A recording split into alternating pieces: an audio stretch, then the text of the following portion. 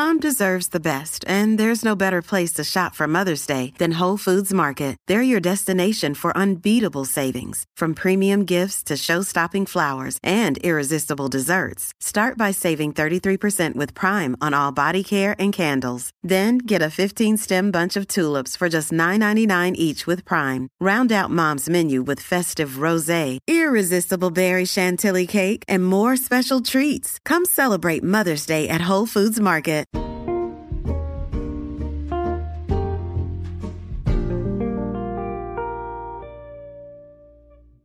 Hello, everybody, and welcome back once again to Dirty Sexy History.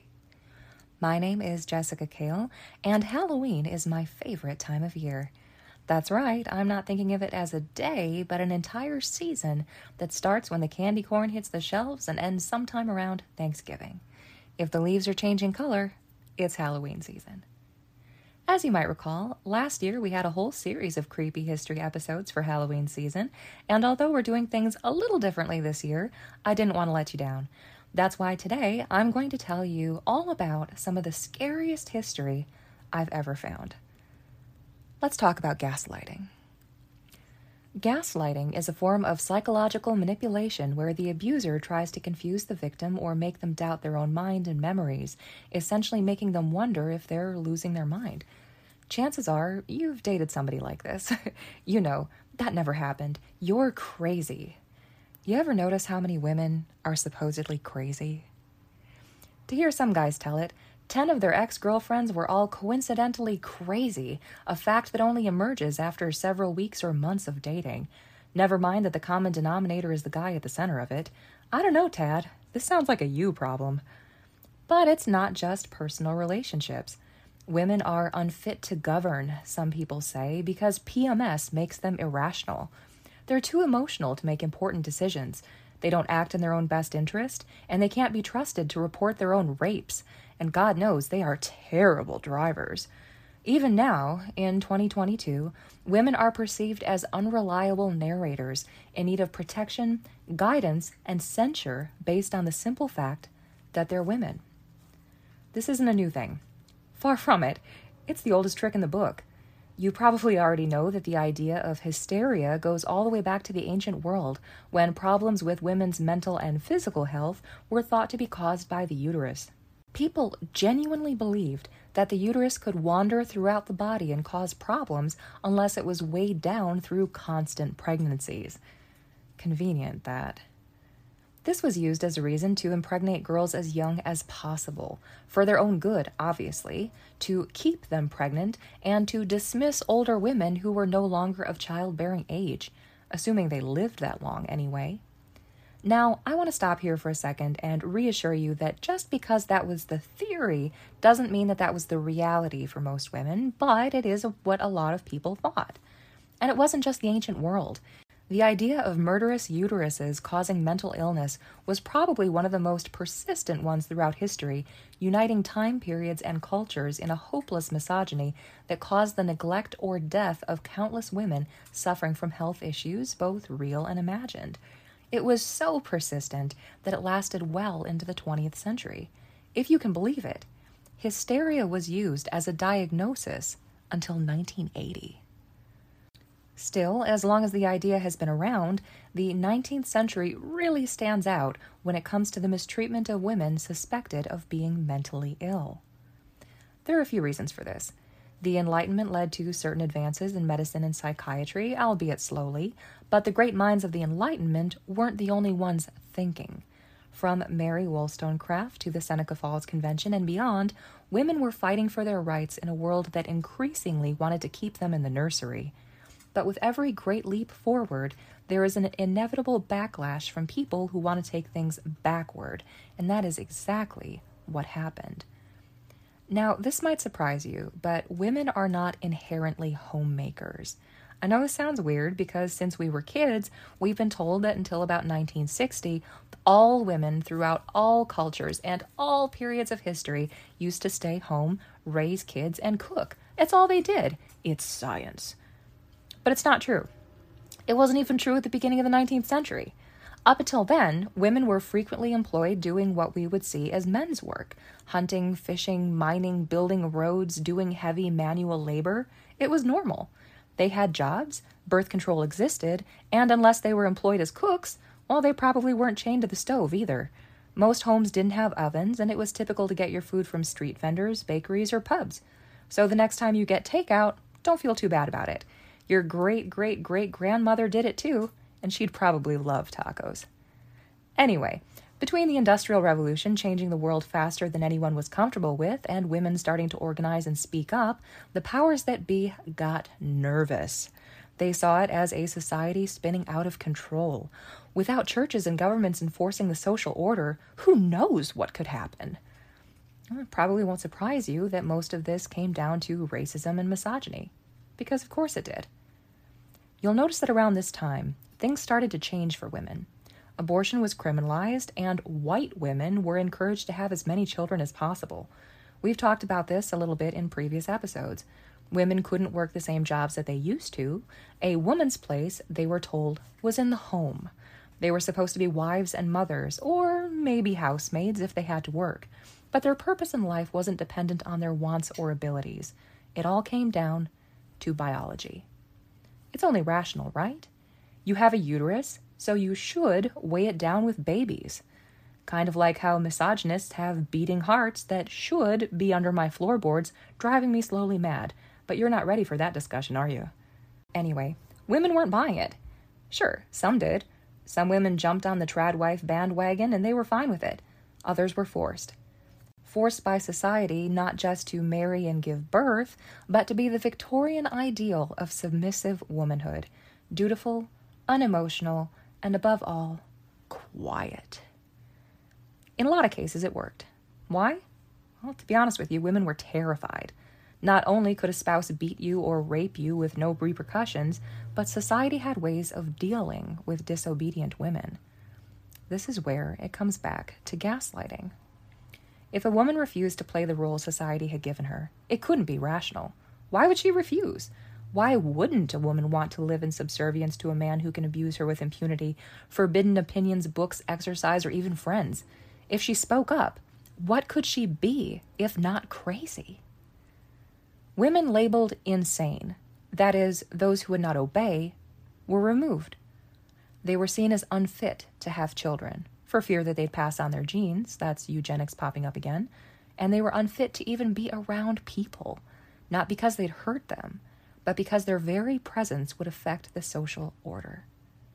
But the neglect, torture, and incarceration that followed wasn't just abuse. Oh no. It was all for their own good. That's what we're talking about today.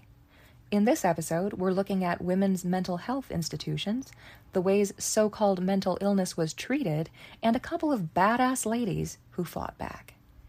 But a quick note before we start. This episode is not covering actual mental illness, and it is not my intention to comment on that or make light of it in any way.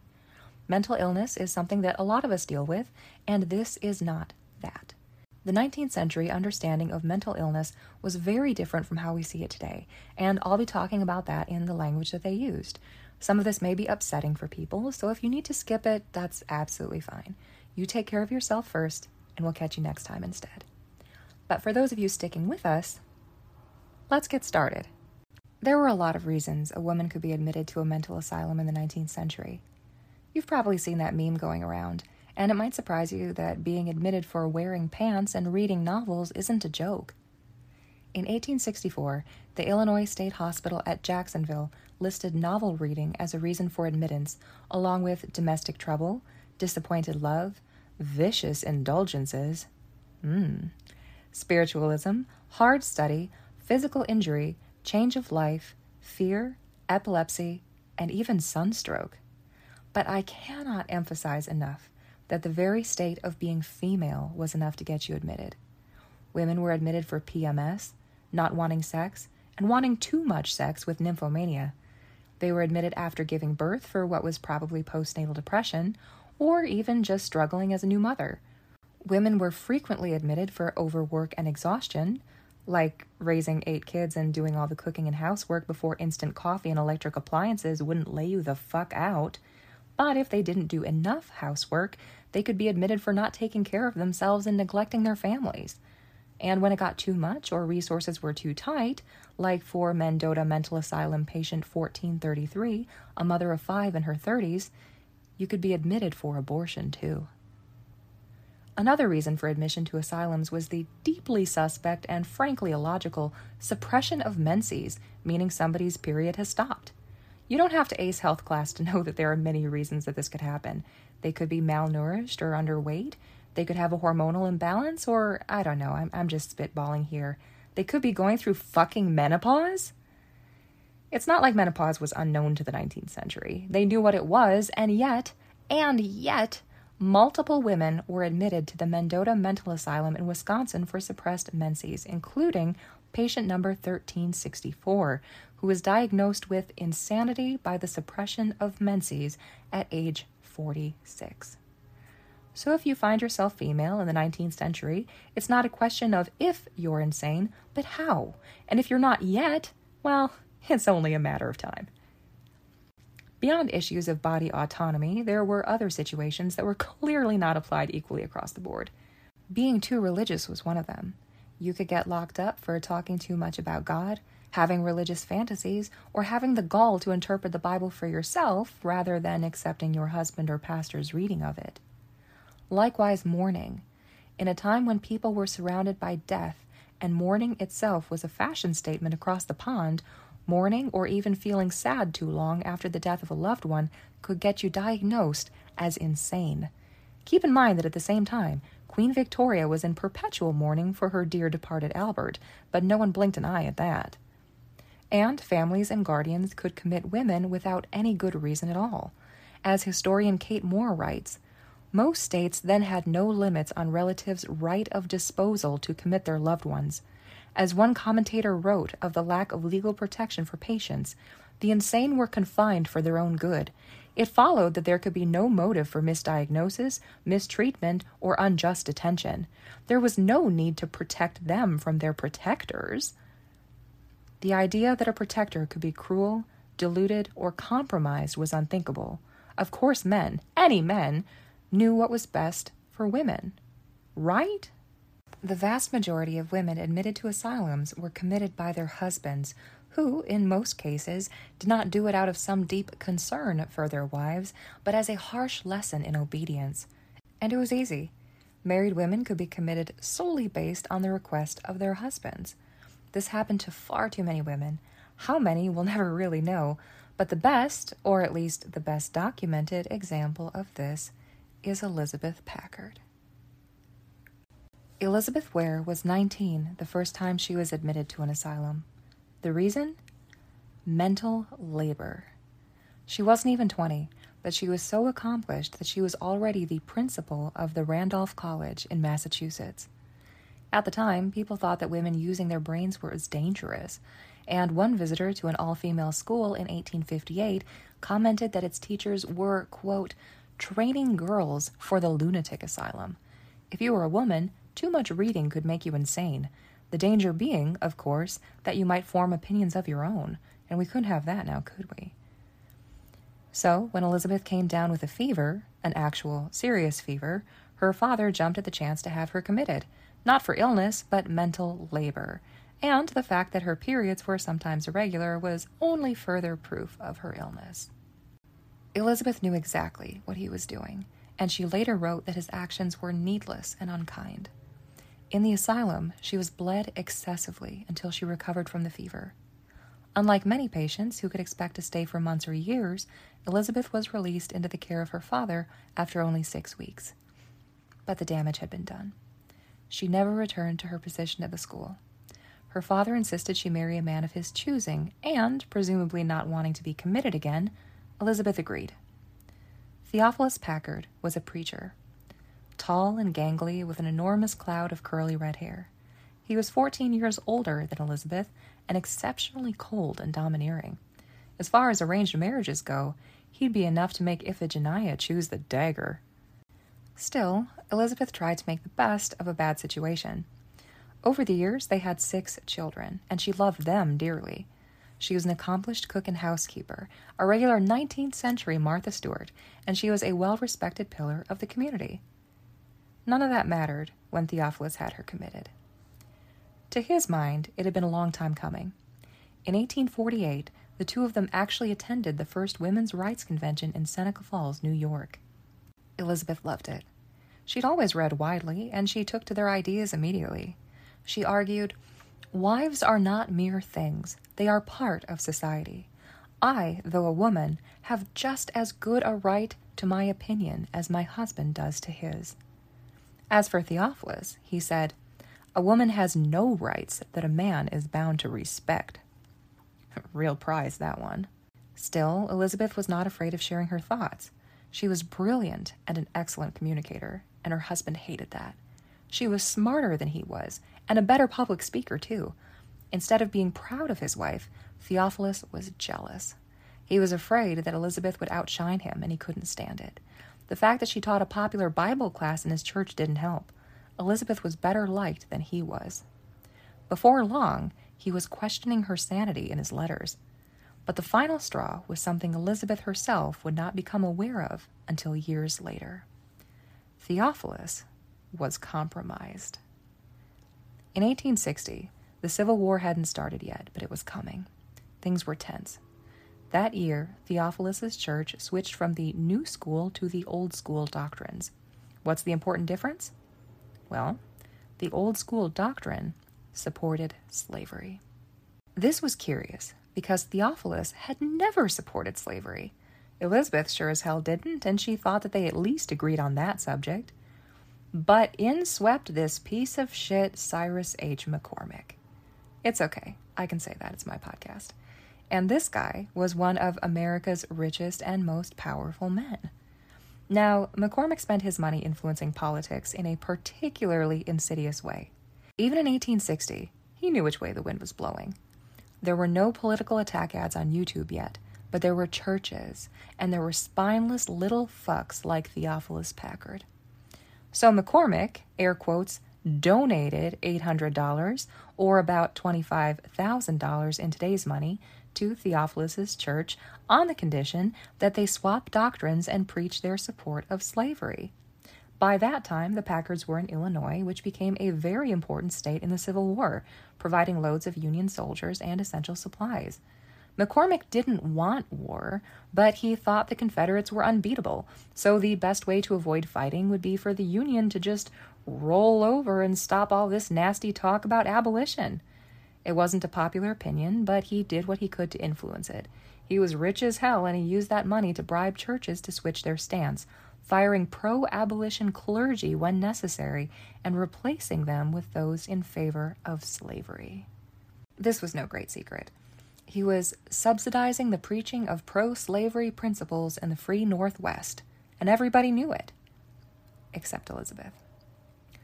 Although Theophilus took the money and set aside his personal beliefs to toe the line, Elizabeth thought it was bullshit, and she said so. She continued to speak out against slavery, and that was when Theophilus decided to get rid of her. So, after 6 children and 21 years of marriage, Theophilus had Elizabeth committed, as she herself put it, for thinking. She was smarter than he was, and he couldn't stand it. Now, whether she knew it or not, she was also threatening his job. Elizabeth knew it was coming, and she fought, but it didn't matter. He was within his legal rights to have her committed without trial. He told her outright that she could come home if she promised to be obedient and keep her mouth shut, but she refused. As badly as she wanted to go home, she would never submit. She wrote, "A peace based on injustice is a treacherous sleep whose waking is death. Your honor lies in waking out of it." In the asylum, Elizabeth soon found that she was not the only woman held there without good reason. She soon befriended Sarah Menard, who had been committed for her interest in spiritualism, which was hugely trendy at the time and championed by Elizabeth Cady Stanton as the only religious sect in the world that has recognized the equality of women. Even more ridiculous was the case of Maria Chapman, who'd been committed by her friends due to a harmless disagreement over philosophy. But the asylum wasn't a hospital. As Elizabeth wrote, It was a storage unit for unsatisfactory wives. They were put here, like me, to get rid of them. What's more, the doctors knew it. Elizabeth's doctor himself said that mental asylums had a subsidiary use as a social necessity, that being for the treatment of so-called moral insanity. Women who were smart, talkative, assertive, or ambitious could be locked up for being unladylike. The goal wasn't always to keep them there forever, but to scare them into conforming to the role society had set for them. These ladies had been locked up for their failure to conform, but at least they could sew. The women in Elizabeth's ward were forced to sew for most of the day, making all of the bedding, furnishings, and clothing for the entire asylum, thousands of pieces, saving the facility the equivalent of $31,000 per year. And worse, if you can believe it, the women even had to sew their own straitjackets. Just sit with that for a minute. Still, it wasn't all bad. Elizabeth later wrote that any privations she had suffered during her stay, quote, did not begin to equal what I endured in one day's time at home from my husband. But as bad as it had been, it got worse. After 3 years in the asylum, Elizabeth was finally discharged as incurable. Theophilus welcomed her back home by shutting her in the nursery and nailing the windows shut. Still, Elizabeth managed to get a letter to her friend, Sarah Hazlitt, who took it to a local judge. Unsatisfied with Theophilus's evidence that Elizabeth was insane, the judge called for a jury trial to determine Elizabeth's sanity once and for all. After 5 days of testimony, it took the jury only 7 minutes to reach an agreement. Elizabeth was declared legally sane, and the judge issued an order that she could not be confined again. But by the time Elizabeth returned home following the trial, Theophilus was gone. He had sold the furniture, rented the house to another family, and taken their children, her money, and everything she owned to another state. Although she was legally sane now, there was nothing Elizabeth could do about any of it. But Elizabeth hadn't survived the asylum to be beaten by a little bitch like Theophilus Packard. Elizabeth founded the Anti-Insane Asylum Society, try saying that 5 times fast, writing books and campaigning for married women's rights. As a result of her work, the state of Illinois passed the Bill for Protection of Personal Liberty in 1867, guaranteeing all people accused of insanity, including married women, the right to a public hearing. 3 other states soon followed suit, but it wasn't enough. Elizabeth then petitioned Illinois and Massachusetts until they passed legislation granting married women equal rights to property and the custody of their children. Knowing he'd been beat, Theophilus finally caved. 9 years after she'd been admitted to the asylum, Elizabeth was finally reunited with her children. Elizabeth and Theophilus remained separated until her death at age 81, and if that's not a happy ending, I don't know what is. But as bad as it was, Elizabeth's asylum stay was actually better than most women's experience. We're going to talk about Nellie Bly in a moment, but first, let's look at some common treatments.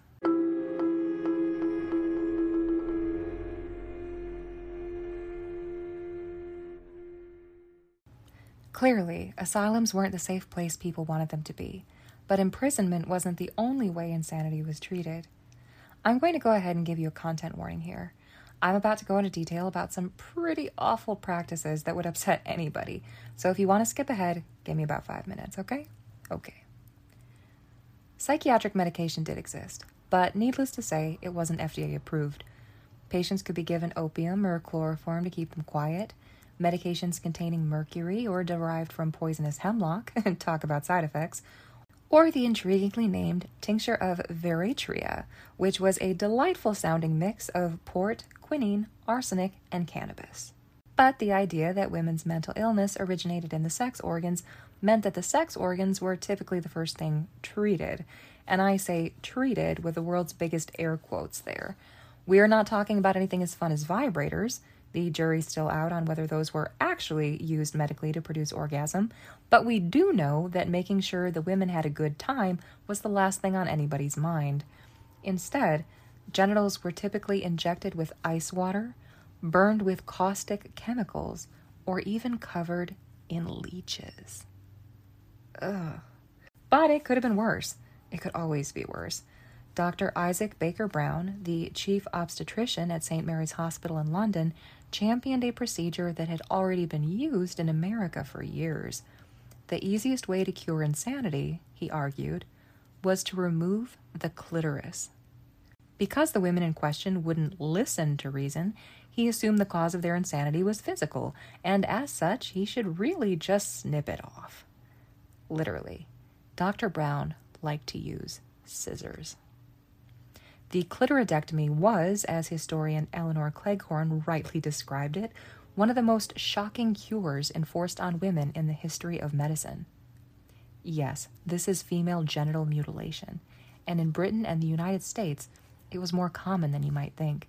As the patients generally went into shock during the procedure, Dr. Brown saw that as proof of its success. They were so quiet afterwards. It must be working. In my professional opinion, this guy was a fucking monster. During his time at the hospital, he performed countless ovariotomies, that is, the surgical removal of the ovaries when there was no medical reason to do so. Between 1852 and 1854, multiple women died on his table, sometimes bleeding to death. Others died of complications in the days following surgery. But the clitoridectomy was his real claim to fame. Leaving St. Mary's Hospital, presumably soaked in blood, he set up his own practice in Notting Hill, the London Surgical Home for the reception of gentlewomen and females of respectability suffering from curable surgical diseases. Imagine the size of the sign out front. Anyway, women were brought to Dr. Brown for all kinds of conditions related to hysteria, many of which would be recognized as common anxiety today. So anxiety, pelvic pain, lack of sexual interest, or too much sexual interest, Dr. Brown blamed it all on the clitoris. If you touched it, he said it could induce paralysis, seizures, mental illness, blindness, mania, and even death. Tell me you've never satisfied a woman without telling me you've never satisfied a woman.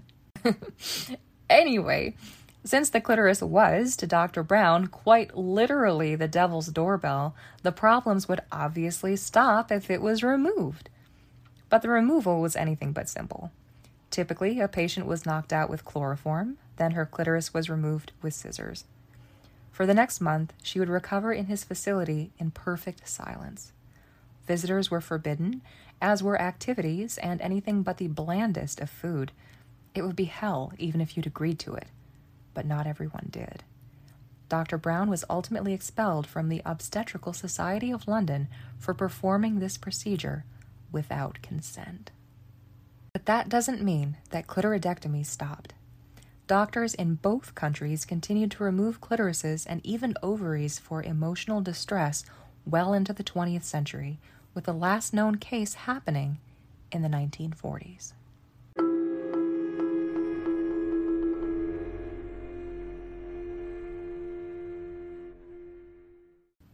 "20 years after Elizabeth Packard saw the Bill for Protection of Personal Liberty passed, investigative journalist Nellie Bly wrote an expose on mental asylums that made waves around the world. Faking insanity, she got herself committed to the Women's Lunatic Asylum on Blackwell's Island in New York City in 1887. She was there on assignment from the New York World, published at that time by Joseph Pulitzer. Yes, as in the Pulitzer Prize. Unfortunately, Nellie was a few years too early to win a Pulitzer Prize for her work, but God only knows she earned one. During her short stay at the asylum, she documented horrors unimaginable to the outside world.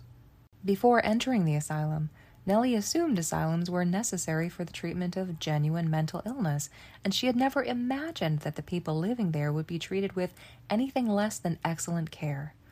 But before long, it became apparent that the diagnosis of insanity was essentially meaningless. She wrote, "From the moment I entered the insane ward on the island, I made no attempt to keep up the assumed role of insanity. I talked and acted just like I do in ordinary life. Yet, strange to say, the more sanely I talked and acted, the crazier I was thought to be." In Bellevue Hospital, waiting to be admitted to the asylum, she met Anne Neville, who had been employed as a chambermaid. Working long hours for years, her health had eventually given out. Unable to care for her, her nephew had her committed. Anne was perfectly sane. She was just exhausted. She tried to explain this to the doctors and staff, but they ignored her. There was nothing wrong with Anne's mind. There was nothing wrong with Nellie's either. After her admission, she tried to tell people this, but like Anne, she was ignored as well. Another woman, Miss Tilly Maynard, was admitted by her friends after suffering a long illness. She may have also had a post-viral illness like chronic fatigue, but whatever the case may be, she was perfectly sane. She just wasn't physically well yet. When Tilly demanded the doctor test her sanity, he laughed and refused, telling her she was unlikely to ever leave. Exhausted, unwell, and unable to eat properly, Tilly did eventually suffer mentally in the asylum. It was a common story. Conditions were so bad, they would stress sane people to the point of mental exhaustion, convincing the doctors they were right to keep them locked up. Inside Bellevue, it was freezing, and the patients were dressed in shabby clothes full of moths. They were given only thin gruel or broth and a metallic substance they called tea, which Nellie said was undeserving of the name. When she refused to eat what was given, she was given a cup of milk and a single cracker. These women were starving. In their tiny rooms, it was too cold and too noisy to sleep, and their pillows were stuffed with straw. They were kept up all night by nurses talking as they paced outside their doors. The patients were cold, starving, and sleep-deprived. It would be enough to make anybody act out. Nellie was understandably disgusted with the whole situation. She wrote, "I began to have a smaller regard for the ability of doctors than I ever had before, and a greater one for myself. I felt sure now that no doctor could tell whether people were insane or not." Worse, the doctors and hospital staff were subjecting the women to conditions severely detrimental to their mental health. If they wanted to cure them of insanity, starvation, constant discomfort, and gaslighting wasn't the way to do it. But as bad as Bellevue was, the asylum was worse. The food was rotten and full of spiders. Patients were beaten for speaking. For hours on end, they were forced to sit still in silence. Nellie wrote, "I was never so tired as I grew sitting on those benches. Several of the patients would sit on one foot or sideways to make a change, but they were always reproved and told to sit up straight. If they talked, they were scolded and told to shut up. If they wanted to walk around in order to take the stiffness out of them, they were told to sit down and be still. What, excepting torture, would produce insanity quicker than this treatment? Here is a class of women sent to be cured. I would like the expert physicians who are condemning me for my action, which has proven their ability to take a perfectly sane and healthy woman, shut her up and make her sit from 6 a.m. until 8 p.m. on straight back benches, do not allow her to talk or move during those hours, give her no reading, and let her know nothing of the outside world or its doings, give her bad food and harsh treatment, and see how long it will take to make her insane. 2 months would make her a mental and physical wreck." To Nellie, it was worse than prison. She pointed out that women were, quote, "taken without their consent from the free world to an asylum and there given no chance to prove their sanity, confined most probably for life behind asylum bars without even being told why and wherefore. Compare this with a criminal who is given every chance to prove his innocence." Fortunately for Nellie, the New York World pulled her out of the asylum after only 10 days. The articles she wrote about her experience were published as 10 Days in a Madhouse, catapulting her to instant stardom. In the years that followed, Nellie would do similar investigations of the Keeley Institute, which we've covered on our blog, as well as a trip around the world in 72 days, beating Phileas Fogg's 80 by a week, and even meeting up with Jules Verne in Paris. Although Nellie had a fantastic career as a reporter, writing important articles on societal issues and injustices in New York City and beyond, she's still remembered today for 10 Days in a Madhouse. This report was so effective and far-reaching that it led to an increase in funding to improve the conditions in these institutions to the tune of an extra $1 million per year. But that wasn't the end of punishing women for being insufficiently feminine. As historian Hugh Ryan mentioned in his book, The Women's House of Detention, it was just the beginning. From the early 20th century, women were incarcerated for their perceived ability to spread sexually transmitted infections through the American plan, and as part of that, subjected to non-consensual medical experiments. Over time, fewer women were admitted to mental institutions and more were taken directly to prison for outrageous crimes like smoking and wearing pants. You can listen to our whole conversation with Hugh Ryan in Season 2, Episode 5, and I hope you do. It's a good one.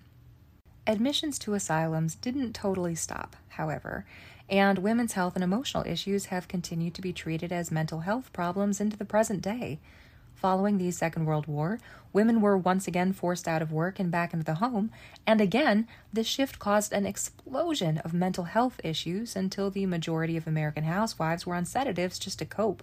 Even now, women's health issues are frequently dismissed as anxiety, and women's pain isn't taken as seriously because women still are seen as unreliable narrators.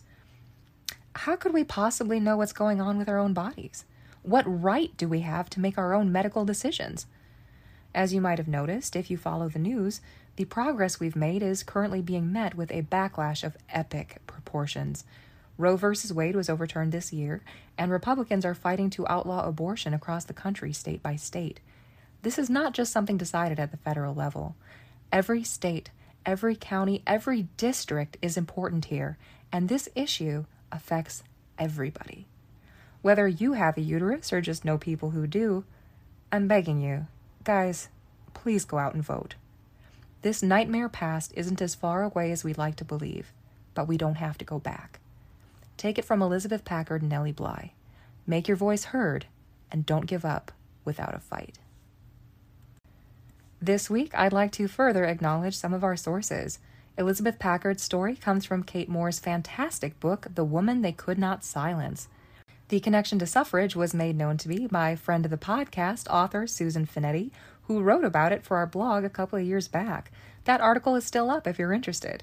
Finally, I'd like to mention Eleanor Cleghorn's brilliant Unwell Women, which is the most meticulously researched and beautifully written book about the worst things you've ever read in your life. It is not for the squeamish, but it is well worth the read. Thank you, as always, as well to our beautiful patrons on Patreon: Melanie Baker, Michael Beckwith, Bethany Bennett, Andy Christopher, Charlotte Collings, Rachel Cooney, Michelle Dunbar, James Finch, Adriana Herrera, Howard David Ingham, Emma Young, Miriam Caceres, Rose Little, Mary McComb, Janine Meeberg, Jessica Miller, Shannon Roth, Icy Sedgwick, Kelly Simon, Sylvia Van Eyck, Jay Val, and Denny White. Thank you all so much.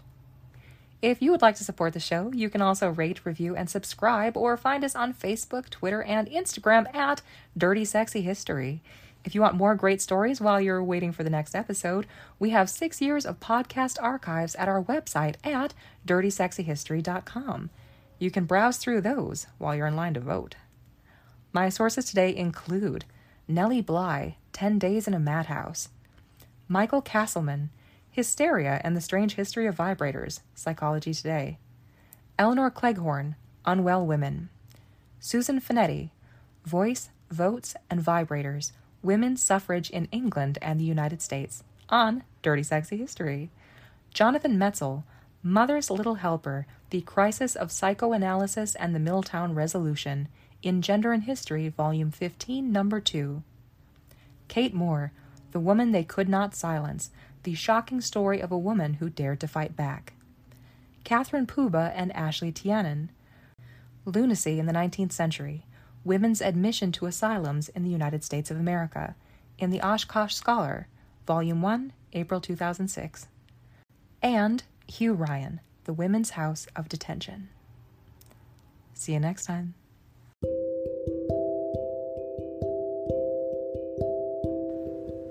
Dirty Sexy History is an independent podcast by Jessica Kale and Dr. John Jenkins.